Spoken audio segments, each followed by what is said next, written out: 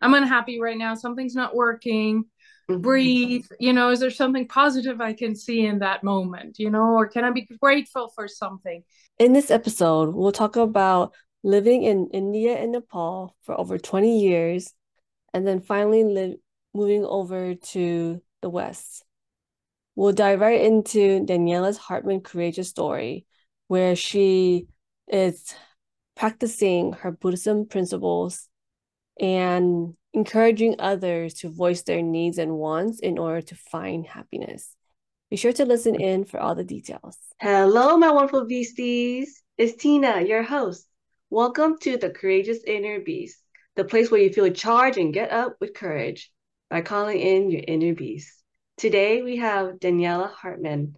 Hi, Daniela. Thank you for joining us. Please introduce Hey. yourself. Hi, Tina.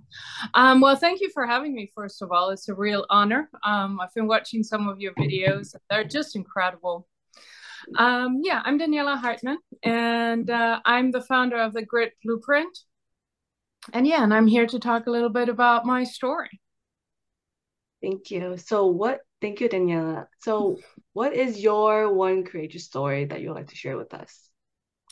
Well, what I wanted to share was my story, how I stepped out of the UN and I stepped into my Buddhist life, and then the follow-up story of going from my Buddhist life in India and Nepal, where I lived for 20 years, back here into the West to bring that ancient knowledge and wisdom into a format that can help us to find our inner truth, our authenticity. Yeah. Oh, that's so nice. Can you so how did you start it? How did it all started from one end to another? Just curious on that. Well, it started that I always was very international in my upbringing due to my Mm. parents, all the moves we did, international schools. And so I wanted to join the UN because, how much more international can you possibly get? But it's a very complex workplace, of course, with a lot of different interests, a lot of different players. So there were moments where my integrity was being challenged, and I had to go within and see how can I work with that. How did you what were some of the things that challenged your integrity? And because you said that you got out of the UN, but then yeah, so what did it do to challenge it and tackle it and stuff? Well, I was working on HIV and AIDS, and I was working in Africa around the year 2000, where it was the epidemic was really at its height. And there were medicines available. They had been developed, and it was clear that they could change an HIV infection into a chronic disease, but Mhm. keep it in check. And these medicines, the patents for them were not given freely to the countries, but kept by certain corporations, Oh, and certain governments backed that up.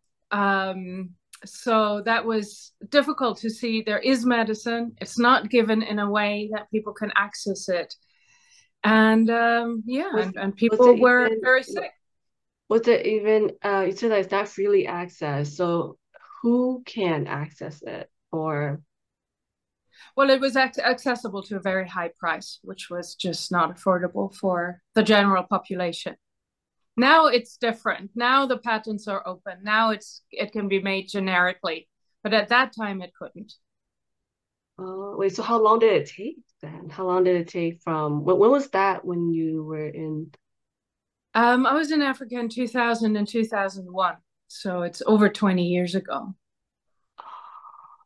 wait, so Yeah, like so now yeah, it's good. Wait, have you ever figured out why it wasn't accessible then in the early well, 2000s? because there was a certain price to the medicine. So if it would be made generically, Mm-hmm. the people who are holding the patent wouldn't be able to get money out of the reproduction or producing the medicine generically in the countries. So that it was a patent thing. Oh, okay. And now, like you said, 20 years later, they're finally Yeah, able. the prices have gone down. It can be reproduced and so on. Yeah. Oh, But okay. at that time, it was difficult for me to see as a young person at that time still Yeah. that people were very, very sick and they were dying and they were not getting the care that they needed. And that was difficult for me to see. And it was difficult for me to live in a guarded and gated community whilst there were parts of the population who did not have that privilege. Yeah. And it was just a big difference. Yeah. Yeah. So for me, I had to see, where does this come from? Why don't we give what people need for their lives and so many other areas as well, not just medicine? What Yeah. keeps us as humans from it? And yeah, so I dived into Buddhism to have this inner exploration. So I stayed 10 years in India for studies, and 10 years I translated and supported teachers in spreading these teachings at that time. Oh, nice. And when you were you said Nepal or India? Was it 10 years India, 10 years Nepal, so both. both? And I was curious, did you ever like immerse yourself in the culture of like learning the language too? I'm just curious on that. Absolutely. No, I lived at a monastery with 3,500 monks and 700 nuns. I Ah, stayed late. I never ordained, but I was completely part of the culture and immersed. I mean, of course, there were certain things monks and nuns do that I don't do. That like living in this quarters and having certain rituals and so on. But I was very, very near. And yes, I learned the language to a degree that I was able to work as a translator. And it was so interesting for me to see, how is love and compassion lived? How do you have the teachings, but how do we work with the embodiment? What's the everyday practice of that? And to be in an environment where that is paramount, when you're always asked about your mind, where's your mind? Taking responsibility for your mind, turning your mind towards love and compassion. To me, that was just amazing. what were some practices that kind of geared towards you that to love and compassion, living there for 10 years for both sides, India and Yeah. Nepal? Well, one of my favorite ones is to think that every being, every creature on this earth and probably outside of this earth wants happiness and wants to avoid suffering. But each of us, we have a different template, a different recipe for happiness. So sometimes people do the most awful things, but they still think they're going to get some sort of contentment, some sort of happiness out of it. And to approach it from that perspective and thinking, wow, completely misguided, but that's what they think is going to bring them some fulfillment, brings me some compassion. It just, Mm, because I've done it too. I've done really stupid things thinking it would bring me happiness. And I'm sure we all did at some stage. yeah, no. And the other thing is just to see that there's a practice, and we say we have been reborn so many times that everybody could be our mother or our father. True, not true, I don't know, but we're set to just constantly hope for the happiness of all beings, and that their suffering will end. So often I go through the streets, even today, and I just think, hey, may you be happy, may you have love, may there be somebody at home who takes care of you, may your day go well. To just constantly try to be positive, even from a bit unhappy or pissed off with somebody. It's a nice counterbalance. Yeah, no, it definitely feels that of having, like you said, like trying to avoid suffering and then trying to be positive and just feeling it for yourself. I mean, it seems like you're trying to have the balance of both ends of how you Yeah. are in life. It seems like, right? Yeah, and taking responsibility for our own mind. We can change our mind at any moment. We can say, hey, I'm unhappy right now, something's not working. Mhm. Breathe. Is there something positive I can see in that moment? Or can I be grateful for something? So to kind of see everything we see is our perspective and nobody else's. Yeah. So I'm just curious of like, so you were living there for about 10 years. Oh, 10 years in both countries. Hmm. Wait, is Nepal a country? Yes, Nepal is a country wedged between Yeah. India and China. Okay. Yeah, I the don't know. Mount Everest is there. So you were living in 10 years for in both country. What were some, I'm curious, what decided to choose those two countries to stay in for a very extended long time. And also having the courage to stay in those countries based on, all the barriers that could be, like what drive you into those countries? Well, India, it was because it had that Tibetan population and the monastery. So it was just a very accessible place for study. And yeah, it was the richest place for me to learn this philosophy. And Nepal was because one of my teachers was Nepali. He had studied at the same monastery where I was, and he went back home to spread his teachings, to be back with his extended family. And so I followed him and I supported him in that. And what I just loved also there, it's a very Buddhist country, but also people are very, yeah, very friendly. It's always extended families, community, supporting each other, even in poverty, even in difficulties. There's a richness in the culture and in the spirituality that I do not experience like that in Germany. Maybe I don't have the access, but in India, Nepal is definitely more spiritual. But does it mean that you still have like people you're in contact with since you moved? Oh, all the time, all the time. Yeah, yeah. My second family is in Nepal. My teacher and his mother and his brother and whoever's out there. There's a lot. Do you still, so how often do you talk to them nowadays? Actually, almost daily. Almost daily. Really?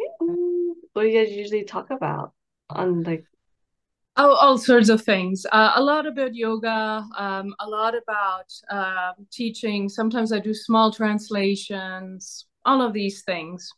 oh, having like a second family? It's always that feeling. It's like, oh, I can go somewhere else and know that they will be there for me and with me, and then vice versa too. Yeah, Oh, absolutely.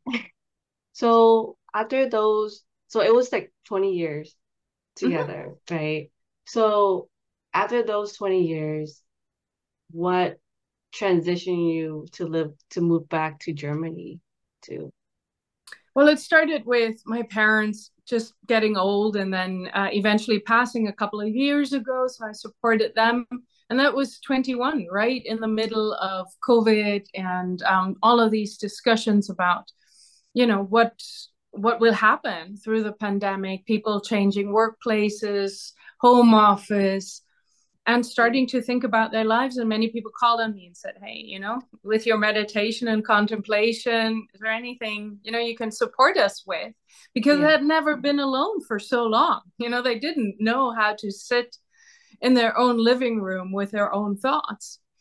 And so I decided to build up this module, which I called the grid or the grid blueprint, which is from grid, the G is growth, and then the R, responsibility, and then the I going into integrity, and then D into diversity. And using Buddhist tools, but applying it in everyday life, and really having an insight into who we really are and access, our values, our way of perceiving the world, taking responsibility for our own mind so we can become authentic and heart-centered leaders of our own life. So I always have this little joke that I say, stepping out of the matrix and going into your own grid, empower yourself and build your own life. So that seems to be something that people are really responding to. So I enjoy working now with people one-on-one and supporting them into this journey to their own home, as I call it. So like you've been, so ever since I'm assuming like in 2021 when both your parents passed away, this was kind of like the launching moment of like the grid. And is it because of your parents never got to like sit down and be their own thoughts? Is that why how it all started? Well, my parents, they were already at a state where that was not really the question anymore. But it was more my friends, friends of friends, family members, and people just recommending me to other people. So 21, it was still sort of a side hustle, let's say. Yeah. 22 was travel because I just, after all the stress of 21, I really needed to get out. And I started the Grid Blueprint as a real business in the beginning of 23, end of 22, beginning of 23, taking on all the people that I had, informally worked on with before, and taking new clients now. And how is it now with you? And like, what are some of the things that you did for Grid Blueprint right now, and anything that we would like to share on that too? Well, one example is one of my friends who then also became my client, but I had already taken her on a few years earlier, who has her own practice. And she kept on telling me, Daniela, nobody listens to me. People were actually taking money out of the register. They were calling sick, and it was very clear they weren't sick. All of that happened, but continuously. So one day we really sat down and I said, come on, we need to have a few sessions together and get down to it. Why do people think they can treat you that way? And we figured out, or she figured out, I was just supporting her, that she had never learned to really stand up for herself, that she thought being nice meant to be fawning, and that other people eventually, subconsciously, had the right to do whatever they wanted to do that would make them happy. And then we went back and said, what is your practice about? What are the values of your practice? Who are you actually serving? And can you serve your patients if that is actually the atmosphere in your practice? And that really was a light bulb moment for her, to see that what she thought was nice or good was actually enabling horrible behavior and very selfish behavior on the backs of her patients. So she really turned around and got rid of the people who didn't want to change and work with the people who were actually wanting to see her thrive in that practice. And now she's doing really well. Awesome. How did it feel for you to, was it like your a friend, like a first friend, like you did this? So how was it for you? It was actually really nice. It was interesting for me to step out of the friend role and just say, no, we have to make that, create new boundaries, and also teach her, in a sense, how to create proper boundaries from friendship to, another kind of relationship. And the other thing was, it was just so nice to see how she was accessing her inner strength, and that she was accessing who she really was in all of her beauty and all of her skills, actually, as a doctor. Oh, so she had her own practice being a doctor, physician. Yes, exactly. Oh, that's so awesome. And after that too, were you able to help other like friends too, or was she the only friend that was besides your other clients, of course? Um, I had two or three people who transitioned, but I also took on new people now. And one of them started a new job, and the first thing he heard was that he had to let go of 30 people in the company. That was something that was not discussed with him when he started the job, and everybody sort of laid back, and they were waiting for the new guy to do the dirty trick, and to do the layoffs and get all of the blame. So we had a couple of sessions to really, again, go through into what are his values, what are the values of the company, where are they colliding, or where are they interfacing, and then to see how important was it to let these people go, how would it help, but also to use something that in Buddhism we call the I don't know mind. So he was presupposing that the layoffs were actually something negative. And I kind of led him into a few contemplations. Well, maybe it's not that negative. Maybe there's something positive. And a few months later, I asked him to call up these people and say what happened after they got laid off. And actually, everybody was doing fine. They used their severance pay for their new businesses. They actually got better jobs. The pressure, because these layoffs had been in the air for a while, this pressure was off. yeah, but then there was also the other layer to deal with the people who had kind of Yeah. given him this bad rap in the beginning. But yeah, Mm. there are different things I can do or love to do because it opens people's minds to their own possibilities. Wait, so you mentioned earlier about like the I don't know mind. Like, what does Yeah. that mean? And I know it's just simply as a, I don't know, but there's more to it. So I'm curious of what that means. Well, it comes from Buddhism, from Zen Buddhism, especially, and it's not to be mistaken of I don't know nothing. That's not the thing. The Yes. thing is, none of us know everything. So it's staying curious to other perspectives, other possibilities, to something new coming up. Because the moment we think, "Oh, I know," we kind of close the door to something new happening. We can say, "This at this moment, that's my perspective. That's what I know. That's what I'm confident in." And let's see, what else is possible. Mm. Okay. So it's pretty much just staying curious versus closing that door once you know something. You're like, okay, I don't know anything else. I mean, I know this is what I know. There's nothing else can come in besides what I know. Mhm. Exactly. And how is it for you now, like today, as in like with everything in your life and when you started the UN and moving to Nepal and India, where are you now in regards of like your life? And just want to hear about more about that. Thank you. Well, it feels like a cycle has been closing or restarting, or a new cycle has started, because I never thought, if you would have told me 3 years ago that I would leave Nepal, I would have said never.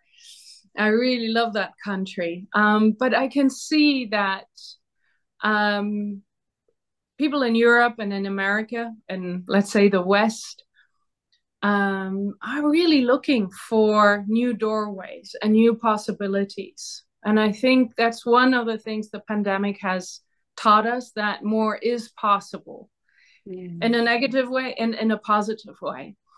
And to be able to support people, to bring back what I've learned over these 20 years, it's actually such an honor for me. So I enjoy that. I'm having fun, and it's nice for me also to explore these different worlds, being allowed to be people's support. That sounds, I love that. I really love that a lot. Um, so I'm just curious, so what is your one takeaway that you would like to share? Thank you for sharing your story, Daniela. Really appreciate it. And so what is the one takeaway that you would like to share with us? Well, I think we should really look into our minds. We should know that we can all be these heart centered, authentic leaders. That's the only way, as far as I understand, because for me, authenticity brings coherence, between what we think, what we believe, what we do. We can connect to ourselves, we can connect to others, and we can represent ourselves properly in the world. um, the moment we take responsibility for ourselves, that's the moment when we actually step into freedom and into right relationship with our environment and everybody around us. And that opens up the doors to love, to healthy relationships, to be able to actually voice what we need and what we want. Yeah. And if we don't do that, we will always be a little off, and that's painful. Oh no, I agree with that. It's like for me, I value freedom and that is something like for me, it opens up so many possibilities. And you mentioning that is like, yes, me too. Like me too. So Thank you. yes. Well, thank you again, Daniela, for being here and joining us. Thank you so much. Thank you, everyone. Thank you, Yeah. Oh, everyone. there's one little thing. I mean, if anybody is interested in that work, I do have a free discovery session. I love to sit down with people over a cup of coffee and just talk to them about how I could possibly help them. So, yeah, just a little invitation. Yes, and definitely go for it. Everyone go see Daniela. She has great work. And if you want to get connected with her, all her information will be in the show notes and description. You will see it soon enough. Thank you. Thank you for sharing Well, that. thank you. Thank you, everyone. Thank you, everyone, for listening in and joining with us. If you enjoyed you enjoyed this conversation and would like to just meet with her, meet with Danielle, please look in the description. And please leave a review wherever you're listening and look out for new episodes every Tuesday on the Courageous Inner Beast.